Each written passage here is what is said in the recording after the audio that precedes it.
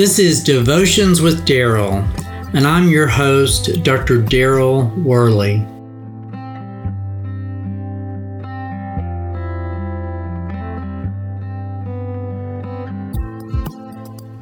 There is nothing that I enjoy more than shopping for a new car. In fact, my mother used to say that my dad would get car fever in the spring of the year, it seems, and once he had car fever, he had to have a new car. I think I probably inherited that same trait. But let's think beyond the idea of wanting a new car to the actual test driving of a new vehicle and dealing with the salesperson. Imagine this test drive in a new vehicle and the salesperson is explaining all of the benefits of this fabulous new vehicle that you're looking at. But then, think about what would happen if the sales pitch actually turned to the negative impact of the car. Imagine that after a few hours in the driver's seat, you find that your back really aches and you will actually need therapy after your drive. The repairs on this car could actually pay for your child's education.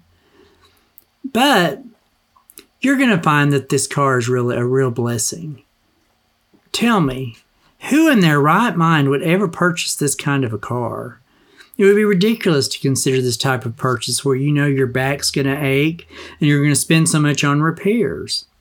Well, for some people, when they read in the Beatitudes, "Blessed are those who are persecuted because of righteousness, for theirs is the kingdom of heaven."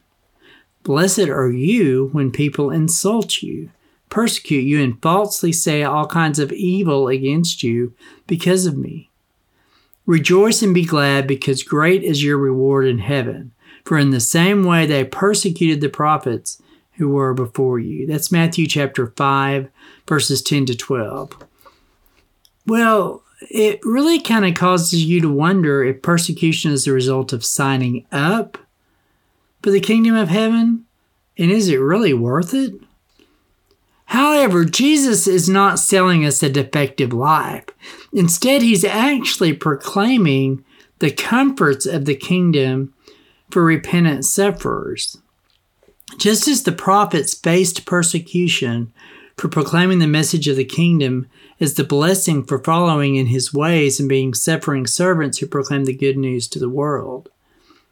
For those who have yet to experience persecution, Jesus gives assurance that though suffering will come, it won't last forever.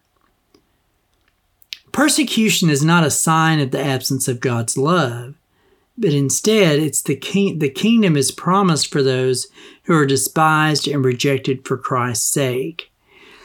Because as a Christian, we need to realize we live in a fallen world that's corrupt with sin, and it's that sin that actually is what brings on this persecution.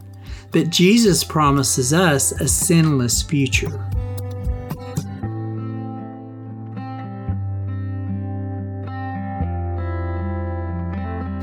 Until next time, this is Dr. Daryl Worley praying that you have a day filled with the richest blessings of God.